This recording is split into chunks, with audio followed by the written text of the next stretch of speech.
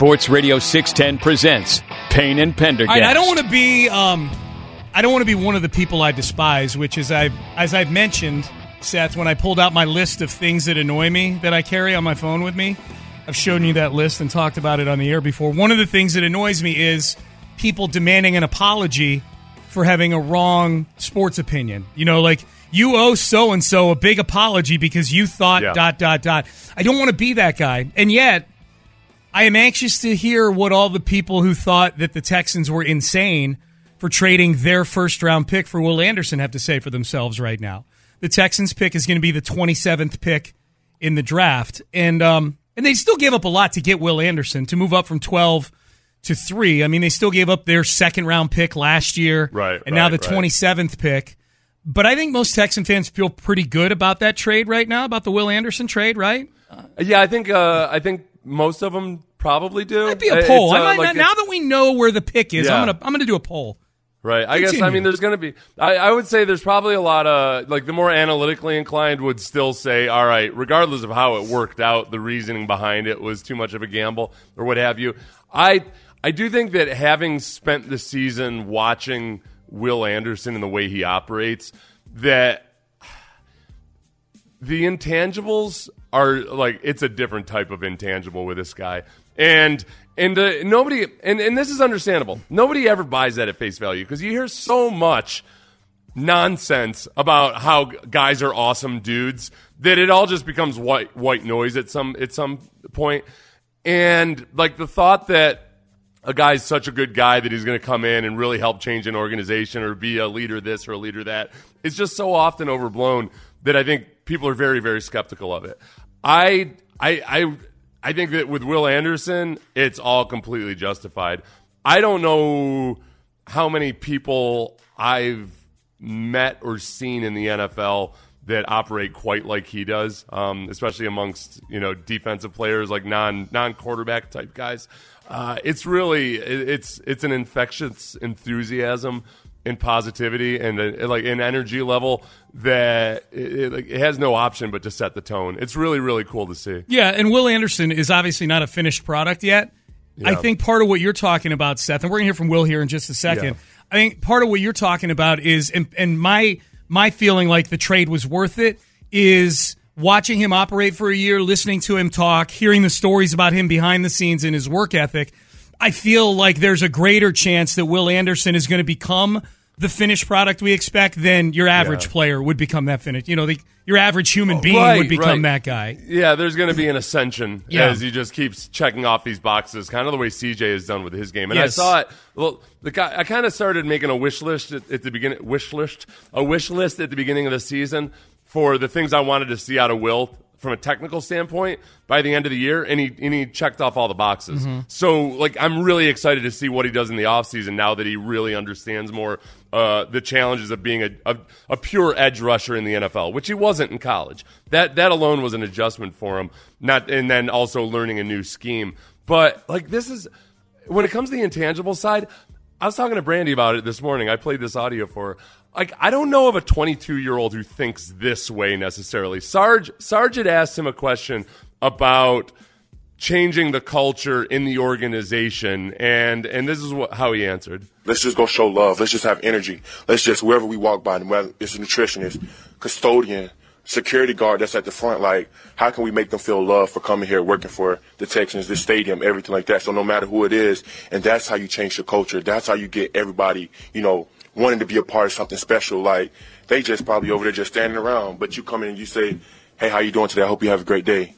Now they look forward to coming back to work. You know what I'm saying? I think it's the same thing in the locker room. That person may not be feeling the love. What's up, bro? You good? How you doing today? You good? Workers, maybe have be down. You don't know. And I think that's just one thing. That's how you change a culture, is just speaking to everybody, making everybody feel loved, no matter what your status is, no matter what your rank is. We're all in this together. We're all trying to change the culture. We're all trying to win. So just be as one, and we'll have fun doing it. So wow. I don't know most I don't think most 48-year-olds feel that way or no, think that might get beaten out of him by the time he's 48. Yeah. All right, fine. Sean, I'm trying to be less cynical, okay? Hey, just give me I'm joking. Can you give me this hope for a little bit? I'm joking. I think he is legitimately wired this way. This is who he is for sure. So that part of it, I just know, honestly, from talking to Coughlin when I was a younger player, Coughlin didn't quite have the same level of same personality as Will Anderson. You think? But there was a part of him that wanted guys to understand that they were part of an organization. Yeah. That it's not just the players and everything, and it's an ability to look outside of yourself. I think that is rare in a lot of people in general. Not to disparage 22-year-olds. He's just like that. So when it comes to talking about when you want guys that help change a culture or have a certain type of culture, usually it's way overblown. I think when your guys who are your lead gooses on offense and defense are both kind of wired that same way. You know, CJ and Will have different personalities, but they have that same approach. That goes a long, long way. Yeah. If you think they overpaid for Will Anderson, I think that is part of what they overpaid for. My guess is when they sat down with him for the first time, he was their first 30-visit guy. You know, they get 30 visits to the stadium. He was the first one. For them, they were the first one for him. And my guess is that he blew them away with his personality, and they felt like, okay, and especially once they, sat down with CJ as well. I've been saying that since draft night, is that, that a big part of why they overpaid for Will Anderson was to recalibrate the culture in the building and on both sides of the football. You know what I would say though too? I think the meetings would have mattered a little bit, or a lot, whatever. But I think the fact that the scouting reports on Will would have been unanimously exactly what you just heard, because there are a lot of guys that can fake it in a meeting. In a meeting, and a lot of times the guys who are the most enthusiastic are the ones, especially as football players, where you kind of got to be like, all right, this guy's saying all the right stuff, but man, I'm reading from his strength coach that he was late to half of his workouts. The guys, they're BSers, So without the background, if Will came in and talking that talk, and I didn't know a thing about him, and I hadn't done the background check or anything, I'd be like, all right, that's cool, man, whatever. But the fact that the report on him from everybody was that, that's that guy. That he's that same way when times are tough or when, after a loss and everything. That's the thing that really went on. Yeah, no, that's a good point. I should say maybe the meeting was confirmation of all the things that they'd heard about him. I mean, obviously the organization has a bit of an Alabama fetish to begin with, so they're very plugged into that organization. I mean, all 32 teams are. It's freaking Alabama. The cool thing about Alabama, though, too, and a guy like Saban is I'd be really, really surprised if Saban ever blows smoke up anybody's butt about a recruit. I'm guessing he gives the exact opinion of that kid, to scouts, because he's got so many guys. He has an obligation to them to not sugarcoat the bad things, because then his really good guys aren't going to get the treatment they deserve. Yeah, I wonder too. I think about it, the time frame where Will got drafted and where he was going through his scouting process. Does Nick Caserio talk to Bill O'Brien still? O'Brien was in the building when Will Anderson was there. He was the offensive coordinator. Maybe even there was a Bill O'Brien scouting report in there just about Will Anderson. And man, I was the OC, but boy, that guy had an effect on the whole building. That kind of thing. Who knows? You know what? This might take a second, Ben. I'm sorry, but since we're on the topic of Alabama, can we pull up Will Anderson 3? Because Saban makes an appearance in here, very surprisingly so, and this was whether D'Amico met Will's expectations. Bro, overly exceeded them, and I don't usually rank all the head coaches I've ever had, but man, he showed up there. I tell you, bro, he might be number one, bro, over Coach Saban, dog, bro,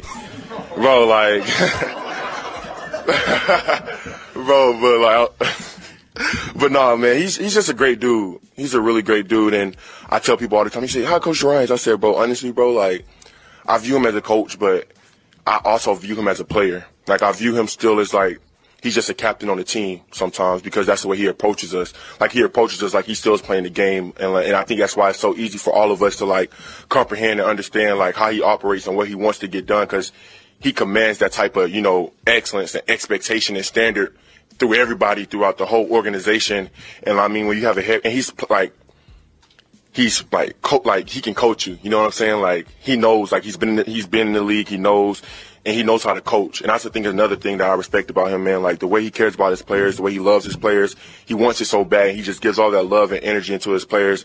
And I know it just makes us want to keep playing for him. All right, that's it. The Texans are not approaching free agents. Free agents have to apply to become a Houston Texan. That's it. It's like applying. They got to apply. It's like applying to Harvard now. You got to apply to become a Houston Texan, and we'll see. Maybe you get waitlisted. Maybe you get accepted. We'll see. Listen. I'm not sure you're aware of this or not, but our coach was power ranked number 1 above Nick Saban on the Will Anderson list of head coaches in the Anderson computer poll. Yes. Yeah, you can go buy it in grocery stores. The Will Anderson head coaching power rankings. So. That was honestly, I was wondering if that was going to become clickbait because he so obviously was kind of. It like, should be. He was like, I looked for a headline just with a brief search, and the only thing I found after Will Anderson, frankly, flamed Nick Saban was an article about Nick Saban giving the most profuse praise for a player they've ever heard him give praise for in praising Will Anderson. Oh, and that's how Will reciprocates by putting him behind DeMeco Ryans. That was great, dude. The reaction in the room was the best. Ben, can we play that one more time? Just the beginning. We'll down cue you. The reaction in the room was the best part. Bro, overly exceeded them, overly, and I don't usually rank all the head coaches I've ever had. But, man, he show up there, I tell you, bro. Like, he might be number 1, bro. Over Coach Saban, dog. Like, bro, like. We're good. We're good. The reaction in the room was awesome. So, yeah, DeMeco Ryans number 1 on the Anderson rankings. What Saban had said was that Will Anderson is a throwback player who will run through a wall. He has great ability, but he plays to that ability because he's a dog-ass competitor. Yeah, accurate. Which it's a phrase I've never heard before. Dog ass. Yeah, sounds like it's good. I don't think he meant it like he's ass. He's a dog ass competitor. It sounds in a vacuum like it's bad, but within that context, I think it's pretty good. The other thing with Will Anderson yesterday that was making kind of the rounds, it actually involves C.J. Stroud. Reportedly, as you know, I think as you and I have discussed in this segment, Seth. These are two guys that are wired very similarly, but I think outwardly express it differently. CJ's probably maybe more dialed back personality wise, and Will's more expressive. CJ revealed yesterday that when they came back to the locker room after the game, the loss to the Ravens, Will Anderson was crying at his locker, and CJ Stroud told him, "We got this, dog." It's something I've learned in this league, man. Is like you can't let your emotions fluctuate. And I told Will, man, honestly, man, he's probably the most talented player, one of the most talented players I've ever been around in my life. I mean, we're going to be back in this moment. You can promise, I can promise you that. Like, it might not, I don't know when it's going to be, how it's going to be, who's going to be on this team, but we're going to get back. And I just want to let him know, man, I appreciated everything that he did for us that year. I just wanted to see his head up high, I just want to see him encouraged and positive. So that's CJ. Now here's Will. Which he didn't out Will on that. Will had first admitted that he was crying in the locker room. And gotcha. Then, yeah. So here is Will on his side of that. Yeah, I was crying after the game, and he wasn't crying. So, and he came. He said, "You good? We good? We straight. We gonna be good next year." And I'm like, Wiping his tears away. Cap said we're going to be good next year. So I dried my tears up, man, and I just looked at it from his perspective that he gave me after we talked. And he was just like, bro, just think about how much we've come from, how much better we're going to be next year, bro. We're headed in the right direction. Yeah. Do you feel bad about making fun of that Bills fan crying yesterday? No, that's different. That Will Anderson that's very not at all. Not like I was the only one making fun of the Bills. What if Will was crying as hard as the Bills fan was crying? If he had not just kind of tearing, but just sobbing, and with the stocking cap pulled down over his eyebrows like that guy had it.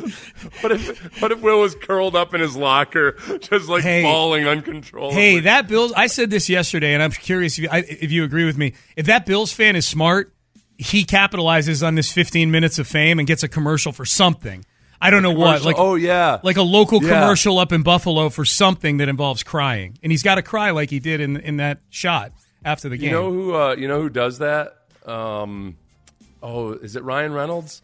He does commercials. It's called it's like extreme speed response advertising. He did it with that Peloton commercial that was all controversial a couple years ago. Yeah. He found that woman from the Peloton commercial and showed her at the bar having drinks with her friends. Like, they had that commercial out within like 48 hours of that becoming newsworthy. Yeah. And the Ryan Reynolds would be good with this guy. He should be in touch. That guy should be in touch with Ryan Reynolds. The big one I always think of is when Steve Harvey screwed up the Miss Universe pageant and announced the wrong country as the winner. Yeah. And people are like, this is going to ruin Steve Harvey forever. And next thing you know, like 2 days later, he's got a Verizon commercial out of it or something like that. Like, no, it's not. Steve Harvey knows what he's doing. All right, Payne and Pendergast with you on a Tuesday. Ross Tucker. Ross was on the call for Westwood One for the Ravens and the Texans. So we'll get Ross's big initial takeaway from that game on the Houston Texans. Ross Tucker is our Audacy NFL insider, and he joins us next. Sports Radio 610 presents Payne and Pendergast. All right, let's get to it. Our Audacy NFL insider, Ross Tucker. Insider calls brought to you by Old Spice. Men have skin too. And Ross was on the call. He was part of the broadcast team on Westwood One for Ravens and Texans in Baltimore this weekend, and he joins us on the hotline right now. Ross, so if you were doing like one of those quick hit columns after the game where you're like takeaways from the divisional round for all 8 teams, as someone who watched the 60 minutes that 30 of them were okay for the Texans and 30 were really bad, what was your big Texans takeaway from that game on Saturday? Came away even – you guys got me? Yep, we got you. Gotcha. Yep. I guess I came away even more impressed with C.J. Stroud in person, which I think is pretty hard to do, especially when you consider they didn't score an offensive touchdown. They didn't get to the red zone, Ross. They didn't make it to the red zone one time in the game. You know, it's so interesting that you say that. At no point did I feel like he wasn't really playing well. It's weird. I mean, I know that Dalton Schultz had a drop. It felt like, especially in the first half, they moved it pretty decently. I guess I was impressed with just his poise. You know, I mean, I don't think he was sacked once. Mm-hmm. He has better mobility than I realized. He did a nice job of escaping. It seemed like, honestly, a lot of times he had to throw the ball away or, try to find somebody late. But he made some fantastic throws. I think he's a really, really good player. I'd be highly encouraged if I were the Texans. Like, I came away thinking that was still a positive C.J. Stroud performance, as opposed to one that's like, he's not ready. Like I didn't feel that way. I don't think the rest of the team around him was ready. I thought that the Ravens made really good adjustments at halftime, and the Texans didn't really have a counter, right? So the Texans were bringing a lot of pressure in the first half. It was working. They were getting to Lamar. They were disrupting him. They were sacking him. Second half, the Ravens had some answers with the quick passing game to defeat the blitz, and it worked, obviously. Yeah, I guess on the C.J. Stroud side of things, I've gone back and I've tried to figure out, okay, was C.J. overly rattled by the bad offensive line play or the awesome Ravens defensive play? I have a hard time saying that he was overly rattled by it. I think he was appropriately rattled by it because at some point, when your offense commits 5 pre-snap penalties in the first quarter, I don't think he had a single bit of trust in that offensive line for the rest of the game, and I don't think he should have had any trust in them. What do I do to make myself feel better about the fact that the offensive line could not stay? They had false start after false start after false start because it got a little too loud for their delicate eardrums. It's not a good look, and it's a little surprising to me. You guys have to take me back to the Saturday win and you're in game. Did they have that issue in Indianapolis at all? Not that I recall. I mean, there may have been one or two. I think Tunsil had a couple false starts in that game. Tunsil's good for about 7 false starts per game. Yeah, it's been a Laramie. Ross, that's been a Laramie issue for literally his entire time as a Texan here. Yeah. You know what's funny? You, as an offensive lineman, you get a real negative when you give up a sack or a pressure hit on the quarterback. Holding penalties are real negative. But if you don't do those other things, it's like they're kind of okay with the false start on some level. And that's something that Laramie tries to do to try to get just that little bit of an edge, tries to jump the count. And obviously that's what he was trying to do again on Saturday. I thought, I've seen this kid play. I think I called all 3 of his state championship games when he was in high school. Drew Scruggs. Thought he was a little overmatched at left guard against Matabike. I mean, you know, that's asking a lot to have a guy that played center at Penn State. All of a sudden he's in a playoff game at guard. And I think that's asking a lot. And I thought he struggled. I thought they pretty clearly were not good enough up front, whether it was the blocking or the penalties. I do think that affected Stroud. But I think what was probably more concerning is, like, how many times did he escape to his right and then either just a couple times he completed it or run out of bounds or throw the ball away, you know, without going back and watching the coaching tape.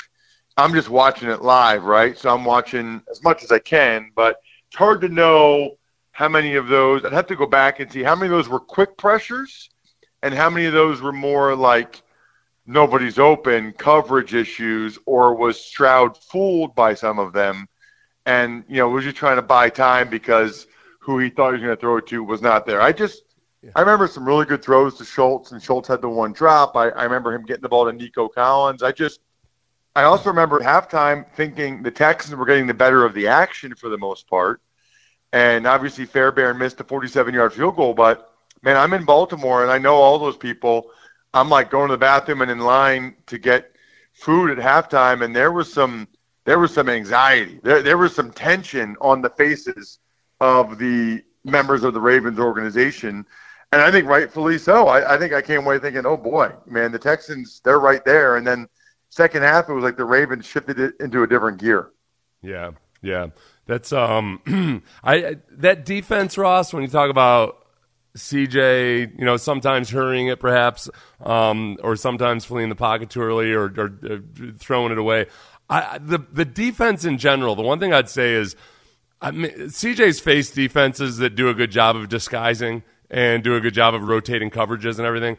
I feel like the Ravens are just so crisp with everything, and I think they do such a great job of selling it that I gotta, like, I think there's very few quarterbacks that aren't going to be flummoxed by that to some degree. And, you know, like, as an offensive lineman, I'm glad you said that because they've done that to everybody. I mean, look what they did to Tua. Look what they did to Brock Purdy. You know, I mean, they've pretty much done that. I don't know that anybody's really put up points on them this year. I mean, we'll see what Mahomes does on Sunday, certainly, and I'll be on the sideline for that one. Looking forward to it. Looks like it'll be a lot warmer than it was this past Saturday, which is good. And who knows, maybe that affected the Texans a little bit as well. It was nice talking with some of their coaches before the game. I got a chance to talk to Case Keenum for a while. I saw CJ doing his whole basketball thing. Mm-hmm. I don't know why he does that stuff, but everybody should probably do it. Like, I should probably do it before I go on the radio, just like start shooting the basketball, all the weird stuff he does. I mean, it was freezing, and he's out there, like, shooting threes with Bill Lazor. I was like, okay, maybe I need to shoot some threes before my next broadcast. You know what? He talked about that, and part of it was he, like, made a conscious decision to try to loosen up a little bit before games psychologically.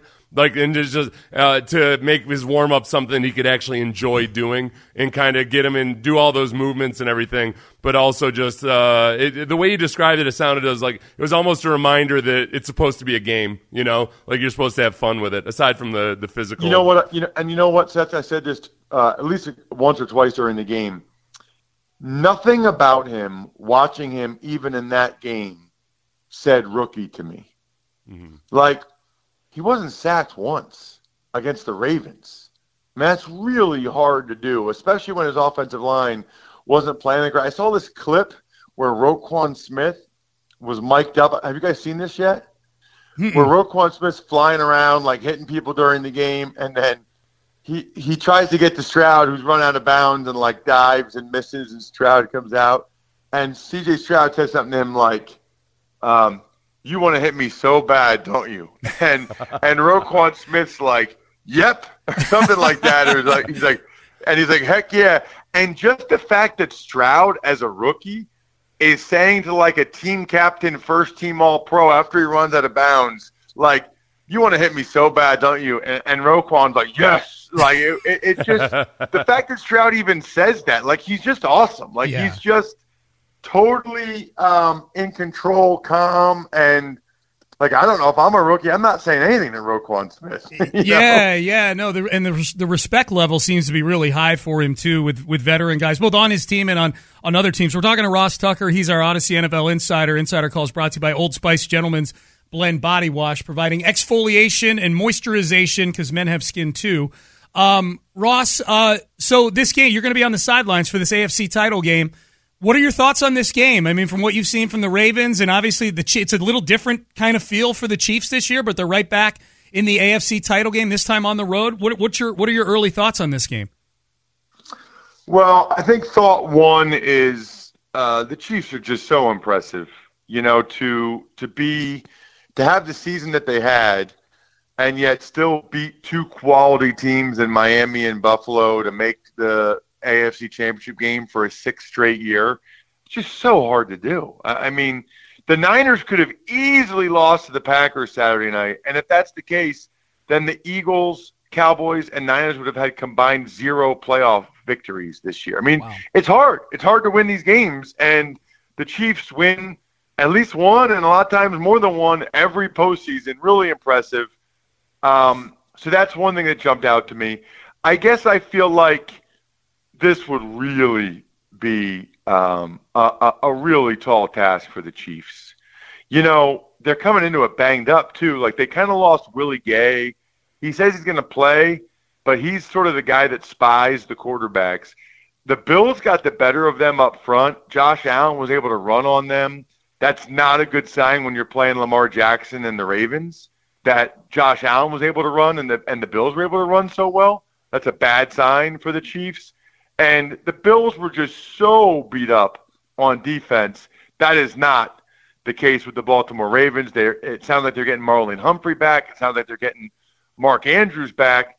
Whereas the Chiefs, I don't know if Mike Edwards will clear concussion protocol. I don't think they'll have Joe Thuney at left guard. That's a problem because then it'll be Allegretti having to go against Matabike, who's a monster. That guy's going to get so much money, Seth. Yeah. It's not even funny. I mean, unrestricted free agent with a career-high 13 sacks, and he's a dominant player. I mean, I guess the Ravens don't usually franchise tag guys, though. They've always had that philosophy, like, let their guys go, and if they can get more money, then they get more money, and I guess they franchise Lamar, but I don't know. Well, I'll be curious to see what they do there. Ross Tucker, he is our Audacy NFL Insider. Insider Calls brought to you by Old Spice. Men have skin, too, and he'll be on the sidelines for the AFC title game, a game you'll hear this weekend on Sports Radio 610 on Westwood One. Ross, we appreciate the time as always. Safe travels. Enjoy the game. We look forward to hearing you on the call, man. Yeah, should be great. Looking forward to talking to you guys next week. I'm assuming, are people in Houston rooting for the Ravens because that's the team that beat the Texans, so it makes you feel better, or do you root against the Ravens because that's the team that beat the Texans? This show is rooting for the Ravens because Patrick Mahomes is corny and Taylor Swift is annoying. How's that? Yeah. That is fine. I can see – I think most people are probably rooting against the Chiefs just because they're kind of sick of them. Yeah. Yeah, the Netflix series Quarterback really made Pat Mahomes look like an annoying dude. Yeah. That sealed the deal for me. Yeah. Love it. See you guys. All right, see you, Ross. Appreciate you, the great Ross Tucker, joining us here on Sports Radio 610. All right, up next, top of the hour, our 8 at 8, the Ocho. We're going to get you 8 stories, get your day going. D'Amico Ryans, we've got a great question on the text page that I'm anxious to bounce off of Seth about the offensive line. And it leads into something that D'Amico Ryans said they absolutely have to improve this offseason. We will get to the Texans head coach on that topic next. Live from the Twin Peaks studios, Sports Radio 610 presents Payne and Pendergast. Payne and Pendergast with you on a Tuesday. We'll get to the 8 stories at 8 at the top of the hour. The 8 at 8, the Ocho at the top of the hour. Yeah. Here was DeMeco Ryans yesterday acknowledging that they got to get a whole lot better offensively in one particular area. The running game will be significant for us to improve upon. I think you see as you go throughout this game, especially in the postseason, right? Teams that win games, you got to be able to run the football, right, and sustain it. And we weren't able to accomplish that versus the Ravens, and it showed up. Yeah, they didn't accomplish that in a lot of games this year. Yeah, it wasn't just the Ravens game. The thing is, excuse me, because the offense. Don't worry, everybody. I'm not going down that same road I did. No, you sound great, Seth. Yeah, I had like an actual, just a little thing in my throat. Yeah.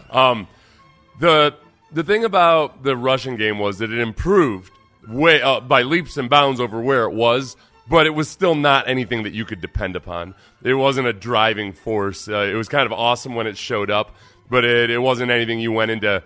I don't know if there was a single game this year where I went into it thinking it was a strength. I remember time after time seeing they might be going up, the Texans might be going up against a weak rushing defense, and I would say something in the pregame like, hey, you know what? There's an opportunity. Oh, never mind. Yeah.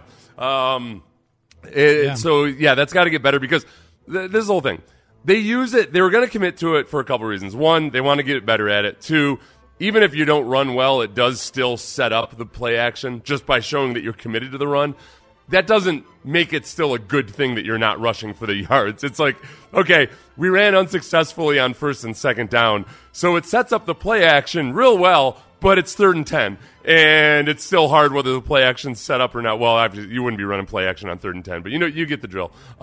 It's just not it's not where it needs to be. No, by the end of the year, they're using Devin Singletary like he's Emmitt Smith. Like they're running Devin Singletary like 22 times a game. Like it's. You know what? It's funny. From a personnel standpoint, it didn't play out how they expected it to play out. No, it's funny because when you put it that way too, those last few games I had kind of just stumped for go ahead and do it these last few games because he's not a bell cow type of guy, but he's who you have right now. They did only run him in the last 5 games. They ran him more than 16 times just once versus the Colts. So it wasn't like he actually became the bell cow. He had that 121 game versus the Titans, and then in the 5 games after that, they never really ran him a bunch. In that Colts game, it was 24 carries for 63 yards. Yeah, it just wasn't. It wasn't a driving force for anything. No. So they've got to improve. Now here's the thing. I think for people who are clamoring for change on the offensive line. Yeah, it's going to be tricky, man. I mean, they 3/5 of that offensive line is at the beginning of are at the beginning of contract extensions that they signed last year. What was the question on the text line? Here it is. Well, I'm leading into it. Yeah, I'm leading into it. So, and it's about the offensive line. And the question is this: by my count, the Texans lost 4 starting offensive linemen at various points in the year, plus nagging injuries to all of them. At some point, except maybe Shaq Mason. I'm adding that in. Shaq was a rock all year long. But anyways, ton of injuries on the offensive line. The question, Seth, is an O-line of Tunsil, one of the Greens, Scruggs, Mason, and Titus adequate to take on the Ravens, assuming decent health? He forgot to include Patterson in there as an option, too. Because I think Patterson is a guy that may be more versatile than Juice Scruggs, and I think might have a future at guard, so he's going to have a chance to compete for that. He's one of the guys DeMeco mentioned as one of the young guys that they're optimistic about yesterday. It could be. Like, the whole thing about an offensive line is if you got 3 good guys, you can totally get by with 2 just journeyman types, as long as they're coached really well and they're all on the same page. The biggest, and we've seen this before, we saw this with Gary Kubiak's offense. Gary Kubiak's offense in Houston never really took off in the run game until Alex Gibbs Sr. got here. And even after Alex Gibbs Sr. got here, if I recall correctly, there's still 1 year before both Arian and Steve Slayton kind of took off and started making some hay there. So some of it is just it takes time to really learn how to execute the run game properly with this outside zone scheme. The running backs, the offensive linemen, and the quarterback, when this system is run well, are all interrelated and more more important in the run game than in a lot of other schemes. It's not as simple as here's the play, block it up, running back hit the hole. So from identifying the front and making any adjustments there from the offense, that's the quarterback, from the offensive line making their calls, and then the running back understanding exactly how the offensive line is going to adjust on the fly. It takes time and it takes reps. So hopefully next year they look more cohesive. Okay. That was good. There's a lot there. There's two questions that come up from you saying what you just said that I want to ask you. The first one, are you concerned that Titus Howard has yet to take a snap at right tackle in this offense, and he will likely be the starting right tackle next year? No, I'm not. Okay. I think he'll be fine. I think he's actually built for this scheme. And I understand what you're saying, though, too, in that he hasn't taken a rep, and I just told you about how hard it can be to necessarily execute it properly. Yep. He had to learn all of it as a guard, which is a lot harder, so I don't worry about it as much. In terms of understanding the philosophy and everything, I think he'll be all right. Okay, my other question, you just said that... I kind of miss George Fant in a way, but yeah. I think Fant's going to be starting somewhere next year. Not like a highly paid starter, but some team... that's got cap issues. They'll go, all right, we'll give $6 million to George Fant to be our right tackle, I guess. I have to go back and look, but I think this year with the Texans was better than his last year with the Jets. It might have been. He might have resurrected himself. Yeah, that's a good way to put it. The other thing that you said there, like that you can, I don't know if get by is what you said, but you basically said if you got three good offensive linemen, that you can work with that if you got three good offensive linemen. Yeah. Are Laramie Tunsil, Shaq Mason, and Titus Howard three good offensive linemen in the vision that you have of what good looks like? Like, is that a good three? It's in my mythical scenario, you still have to have either two of the guys. I don't like that left guard center spot because it's too much of a weak point. A lot of this hinges on Scruggs being a passable center. Yeah. So yes, it's good enough if Scruggs has got to be a passable center, and then whoever's at left guard has to be a passable left guard. Scruggs is not. I don't think, right now, it doesn't appear that Scruggs is really cut out to be a left guard. I still am very optimistic about him at center. Now, I've been wrong on offensive linemen before a lot because it's the most technique-heavy position, and some guys things just kind of click for them, that once they really figure out the technique and once they figure out how to play in the NFL, a lot of guys just all of a sudden become they skyrocket because it all just clicks for them. Dwayne Brown was that way. Dwayne Brown was a huge disappointment as a rookie, ends up being one of the best tackles in the league for a long, long time. So I'm not counting him out. It's just like right now, I really like him. I still am very optimistic about it at center. I'm skeptical at left guard. Yeah.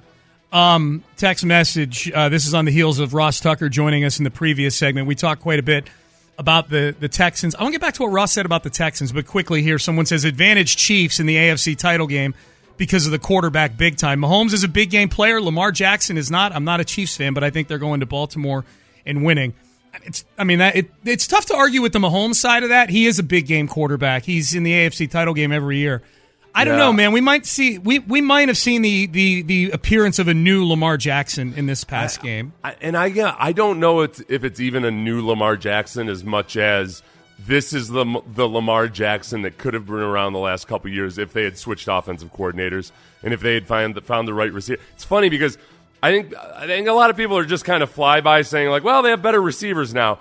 And I'm looking at it, I'm like, all right, well, it's not like Odell Beckham Jr. has been a machine everywhere he's gone. Yeah. And Zay Flowers is a rookie, and Zay Flowers hasn't been like Tank Dell. Zay Flowers has been really good, but he hasn't been like a field-stretching menace the way that Tank Dell has been. He's averaging 11 yards per catch. Mm-hmm. So I think that part of it, I think people aren't giving Lamar Jackson enough credit. But the receiving core, I think, is deeper for him perhaps than it was before.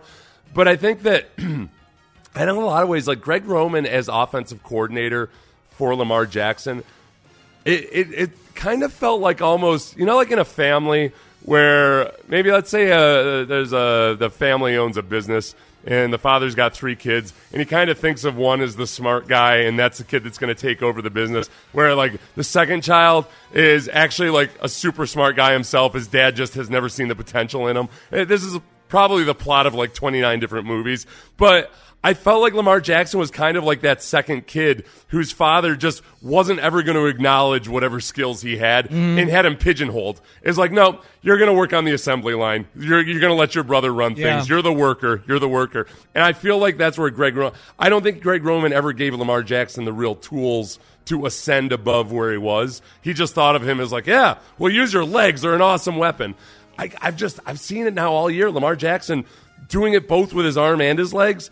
And having the ability, he's got multiple different options no matter what teams throw at him. The old Lamar Jackson, somebody yesterday said that they need to talk to Mike Vrabel to figure out how to beat Lamar Jackson. No, that was the Lamar Jackson that if you limited his ability to run outside and if you took away the middle of the field, he was kind of SOL. Well, this Lamar Jackson is actually throwing outside the numbers and using them way more effectively. The actual run game itself is more diverse. The passing game is more NFL ready. Like, it's not the same offense that Mike Vrabel shut down. I wonder too what the chicken and egg effect is with Lamar with the big contract. Like, if you once you give him that big contract, it's like, all right, we got to get more out of him now. We need to move what the ceiling is for Lamar Jackson if we're going to be paying him $55 million a year. And that's that's the impetus for the change. But really, shouldn't they have realized, like, isn't winning a Super Bowl enough to make that change? For sure, yeah. And I'm not even saying that's the case. I'm just curious if that's the case. I'm just kind of spitballing. I mean, at some point, well, I think part of Lamar Jackson, I would guess. I don't want to put words in Lamar Jackson's mouth because Ravens fans I've found hate when I do that. So when I've been under good for the YouTube. I've been under assault. If I were Lamar Jackson, I would be getting frustrated over those several years, feeling like, man, I'm looking around the league and there's all these quarterbacks running these systems that don't look like ours. Like, why do I have to be running almost it? If I were Lamar Jackson, I would feel like, how come I am stuck in the remedial course? Mm-hmm. Like, why? Like, do you think I'm that dumb? Like, am I an idiot to you? And what might have seemed like the obvious choice to him, which was get me a new offensive coordinator. Like, he also doesn't want to be the guy who's a malcontent and the bad guy in the organization. So if it's me, I don't want to be the guy that, like, gets somebody fired or what have you. But my God, what are we doing here? Right. I think there's probably a whole bunch of stuff that went into all that. Yeah. Well, and the contract situation is his chance to push the issue with stuff like that. Yeah. You can't do it when you're in your second or third year of your rookie deal. Real quick, before we get to the 8 at 8, and by the way, you're listening to KLT HD2 and Audacy Station. What did you think of Ross's take? And we just got done talking to Ross Tucker about 20 minutes ago. We asked him right out of the chute. He was on the call on Westwood 1 for Ravens and Texans, and what his big Texans takeaway was. His big Texans takeaway in a game they didn't get to the red zone a single time and didn't score an offensive touchdown was he came away super impressed with C.J. Stroud. What did you think of that? Yeah, and Ross isn't one to, try to play to the home team or anything. No, not at all. He's pretty brutally honest. Yeah. Sometimes I think he enjoys angering our listeners. Mm-hmm. I was glad to hear that from him because I've kind of been struggling. I've been trying to evaluate myself whether I'm being just overly biased or just too generous to CJ. I think that to hear it from Ross, it was nice to hear him say that the surroundings, the guys around him, so thoroughly let him down that he did about as well as he could have. The one question I would have is just kind of, there were times where the Ravens were rushing 4, and I think in other games, in certain circumstances, he would have stepped up in the pocket or he would have scrambled around a little bit more within the pocket, where he seemed very quick to flee the pocket in that game. Yeah. And The break I'll give him is that I saw a lot of quarterbacks do that versus the Ravens this year because the Ravens do a really good job of just sucking up the options downfield and giving a different look at the snap.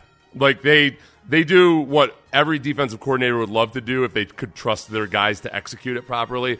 They show one look, and then at the snap, it's like, boom, you got 5 guys shifting, and they're all getting to their spots. And this is the key. This is the hard part. Like, anybody can line up in a in a fake coverage.